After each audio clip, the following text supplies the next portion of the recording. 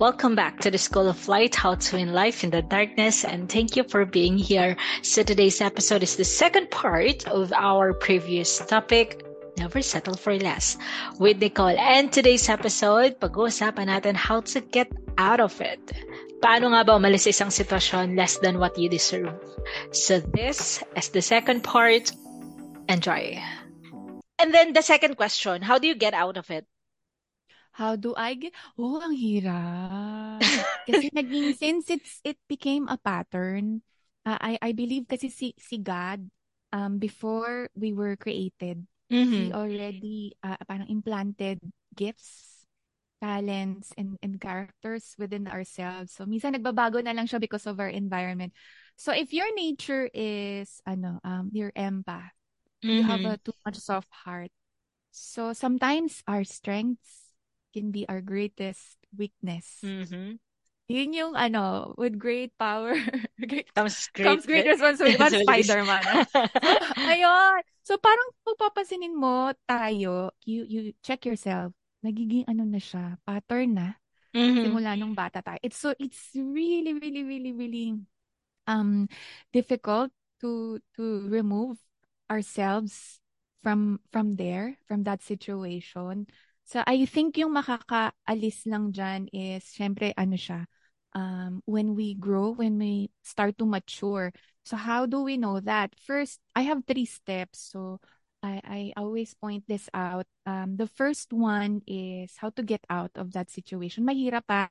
Sobrang hirap kasi I've been in a toxic relationship for like 7 years. Mm-hmm. So, parang medyo na brainwash ako na I thought everything was my fault. Akala ko ako yung lahat ng may kasalanan. So everything was happening because of me. Medyo pag nagkaroon ka ng relationship na medyo manipulative, Mm-hmm.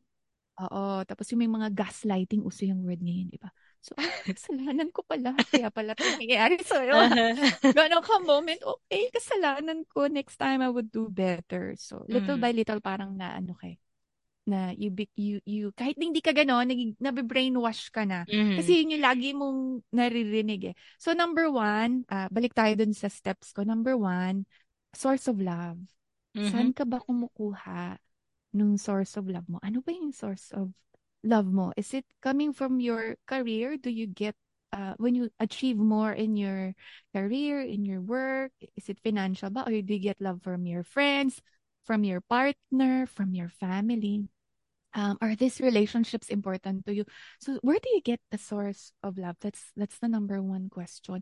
These things are okay. It's really good. We have friends and family. We get strength from them. We get love from them. But um humans will always disappoint us. Mm-hmm. Humans will always hurt us. Baski nanay mo yan, boyfriend mo yan, asawa mo yan, best friend mo yan, the closest to us, the people that we love most, the people that who love us back most are the people that who will hurt us most. So always, I suggest you always go back to the source of love, Mm-hmm. the main giver of love, the ultimate source of love. So how do we do that? So make try to make a daily devotion. You make a daily habit. How to get to know God on a Mm-hmm. personal level. So as you go along, sometimes maririnig mo na yung boses niya and he really speaks to you.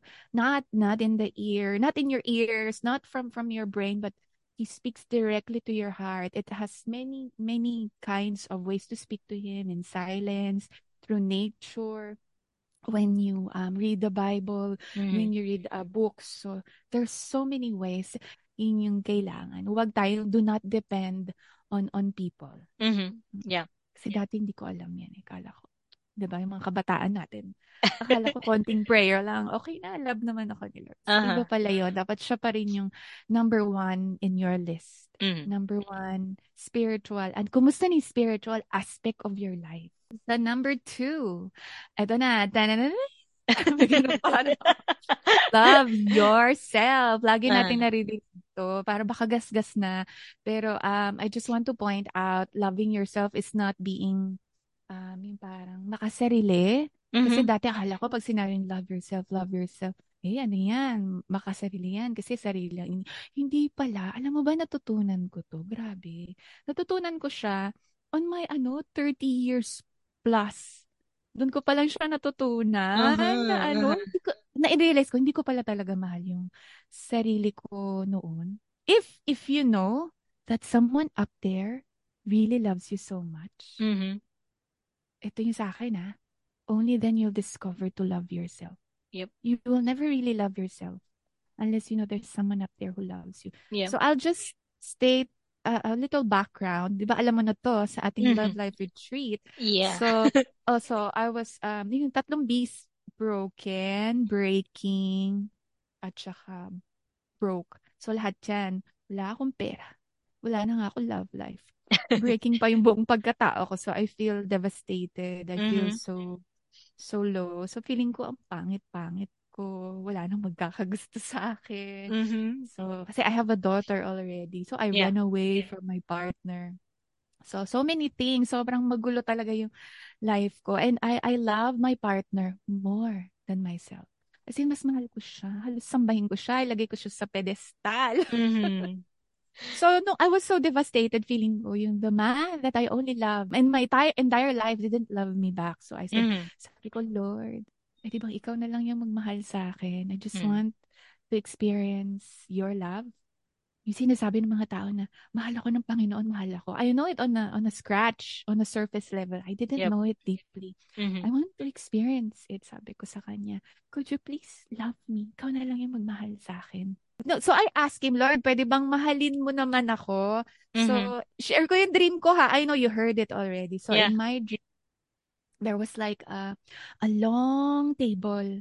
Parang may handaan. Mm-hmm. I don't know, may handaan. Kumakain sila on the table. Basta, long table, and there were men sitting on the table. And then there was a man wearing a white garment. And then he told me, come join us sa table. And I Mm-hmm. said, oh, I'm okay. No thanks. Thank you po. Okay lang ako. I just want to wash my head gamit yung gripo. Because there was a faucet. Mm-hmm. Naalala ko, it's a rusted faucet. Gusto ko isalo yung ulo ko dun sa faucet in my Mm-hmm. dream. Wanted to wash it from there. Then sabi sa akin nung lalaki, no, come sit down. I will wash your head. My Mm-hmm. initial reaction was, huwag na po. Sabi ko, nakakahiya. Yeah. Kaya ko pong hugasan ang ulo ko. Remember the word, kaya kong hugasan yung ulo ko. I Yeah. can do it. I don't need help. Yun yung Mm-hmm. sabi ko sa kanya. But I don't see his face. All I can see is parang itong lower part of his body lang. I don't see ito, ang shoulder above. Mm-hmm. But I can see his hands and everything. And then napilit niya ako. So I sat on that table in my dream. And then he poured water over my head. Mm-hmm. Tapos, and that scene was so beautiful. I will never forget it. So, babaunin ko to until I grow old. This story, how iyak ako. Hugs. Naiyak dun sa ako naiyak dun sa, sa past. Naiyak ako because, when I Mm-hmm. woke up, I felt I was so much loved by someone I do not see. Mm-hmm. I felt intense love when I look at the sun, when I look at the flowers, Yeah. when I Mm-hmm. look at the tree, when I look at the plant. I cannot explain, but I felt intense love through Mm-hmm. nature. Ang babaw. Yeah. Pero sabi ko nga doon sa LLR, kayo mag-alala, hindi naman po nagsalita yung bulaklak. Yeah. Ah, like yung St. Francis ba yun? Hindi naman nagsalita yung mga bulaklak. I look, Mm-hmm. the wind blows on my face. I felt God's love was so tangible. I could taste it, I could sense it, and I could feel it Mm-hmm. from deep within. I cannot explain it. It was like a miracle na feeling ko I was so in love with someone that I do not see, I Mm-hmm. cannot touch, but I feel his presence inside of me. Feeling mo, nalalasahan mo siya, nahahawakan mo siya. It's so Mm-hmm. tangible, sobrang tangible ng love niya. So I felt that dream, it symbolizes the water, symbolized like I was like baptized again. Like I Mm-hmm. was washed and I was cleansed because I was so full of pride in my dream. Like, I can. I was praying na Lord, alin mo naman ako. But then, I didn't want to receive help. Yeah. Kasi, if you look back, I am a giver, I am an empath. I always give, give, give.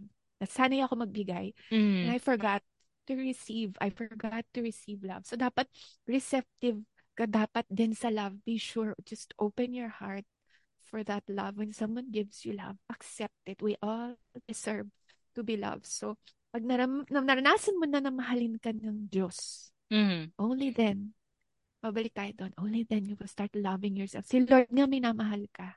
Mm. Yeah. Dapat ikaw, mahal mo rin yung sarili mo.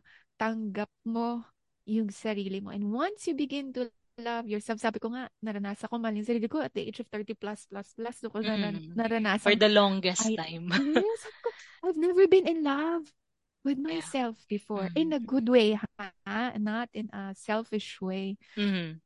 Sabi ko, ano, doon mo marirealize when you begin to love yourself, all the talents and all the skills, all the beauty that is within you, the real beauty from within, not Mm. only from the outer part, would come out. Tapos Yeah. makikita ng tao yon when you're happy, when you're full of joy, when there's peace within God, people can see it from Yeah. how you smile, from how you talk, how you engage with people. Ito Well, yung steps ko ha, in my own personal experience. The third step is embrace your scars. mm-hmm. Embrace your flaws. Embrace the past mistakes, the past katangahan. Mm-hmm. Pero syong-syong pa tayo ng mga kabataan natin. So, all of these things that you experienced before or the flaws that you have, it's okay. Um, when you learn to love yourself kasi, you only not see the talent, skills, and the beauty. Kapartner niyan, may counterpart niyan, yung mga scars mo, and Mm-hmm. yung mga past hurts mo, and pains mo. You also see your weaknesses and your negative attitudes, mga characters mo, mga kamalditahan mo. Mm-hmm. You also will come to realize na ay, dami ko rin palang mga negativity na kailangan kong I have to improve on. But anyways, you have to embrace the entirety of yourself.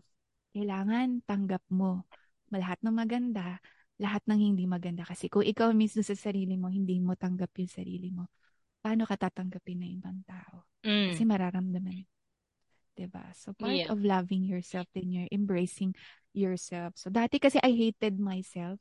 I hated how I look. Feeling ko ang Mm-hmm. pangit-pangit ko. Tapos yung loving oneself kasi it's a lifetime journey. Same with the loving God, Mm-hmm. same with knowing God, same with your personal relationship with God. Loving yourself is a personal growth. So, Mm-hmm. palalim ng palalim yan. Tapos, told like that for 7 years. So, kahit hindi ka pala stupid, when you keep on hearing it Yeah. every day, parati, paulit-ulit, so you become like that. So, ayun, huwag kayong maniniwala ha. So, always Mm. go back to the source of love. Always love yourself. So, yung mga scars, balik tayo sa scars. Embrace your scars. So, yung mga scars pala natin, it makes us beautiful. Pati yung mga negativity natin sa katawan when kunyari, we have insecurity. Um, tandaan nyo yung mga bad characters natin, Mm-hmm. it makes us closer to God. Yeah. Why? Because number one, it makes us, yung flaws natin makes us beautiful because it makes us humble. Yeah. You know that you're striving to be perfect, but you're not perfect. So it makes us humble knowing na marami pa pala akong mga negative characters na kailangan ayusin sa katawan ko, and it brings our heart closer to God. So whenever we have something na hindi natin gusto, any attitude, nyari judgmental ako minsan, Oh, my present. judgmental. So, diba? I come closer to God. Lord, ito yung weakness ko. How will Yeah. I teach me how to love without judgment? So, yeah, lahat yan. Anything that happened in our past life, anything that hurt us, lahat ng scars natin, those scars are beautiful. Um, whatever happened, those were supposed to be used by the enemy to hurt us, to break us, Mm-hmm. durug-durugin tayo. But God can turn out those bad experiences, those bad attitudes, past mistakes into something beautiful. Only God can make those past Yeah, beautiful. If correct. only if we offer it to Him. Only if we Mm, offer our pains, our hurts. But if we keep it from ourselves, tinago mo siya, you don't share it to others, or you don't offer it at the foot of the cross of Christ, wala eh. It won't be beautiful. Only Jesus can make those past beautiful, those yes. ugly characters of Mm, yours beautiful. yeah, ang ganda Yeah. nun. So once you Embrace your get to scars. understand Yeah. this three, yes, embrace your scars. Yeah. Once you get to understand these 3 points na shinare ko, then you're on the road. It's settling for a better life. Yeah, Yeah. correct. Ate, ang nakukuha ko dito, ang ganda nung embrace your scars. Siguro may mga tao na, or tayo, we tend to settle for less kasi hindi tayo at peace dun sa past mistakes natin, dun sa past weakness natin. Kaya inisip na lang natin, siguro ito na yung deserve ko. Kasi, ganito na ako eh. Parang, the way you see yourself is less than also how God sees you. God sees you as a masterpiece. God sees you as a beautiful creation. Pero di mo siya nakikita. Kaya the tendency is to settle for less. And I like what you say about pain. Well, I think I heard it somewhere or I read it somewhere na parang the deepest pain can also be our greatest power. And I guess that's true. And totoo, I can relate dun sa it humbles you as well. Kasi looking back, well, 30 na ako. Ang dami kong reflection din from the past na parang, shucks, I am a work in progress. Parang pag looking back dun sa younger version of myself, malayo na rin pala yung narating mo, nag-grow ka na rin pala. And I can totally agree that when you experience God, that's the time that you know your value. You would definitely learn how to love yourself. And loving yourself is accepting your potential at the same time, yung scars mo, yung past mistakes mo. And then, tama ka, when you did this three, yung source, coming back to the source of love, loving yourself, embrace your pain, your scars, then you would know kung ano yung deserve mo. Yeah, yeah. Kasi we settle for less when we don't know what we deserve talaga.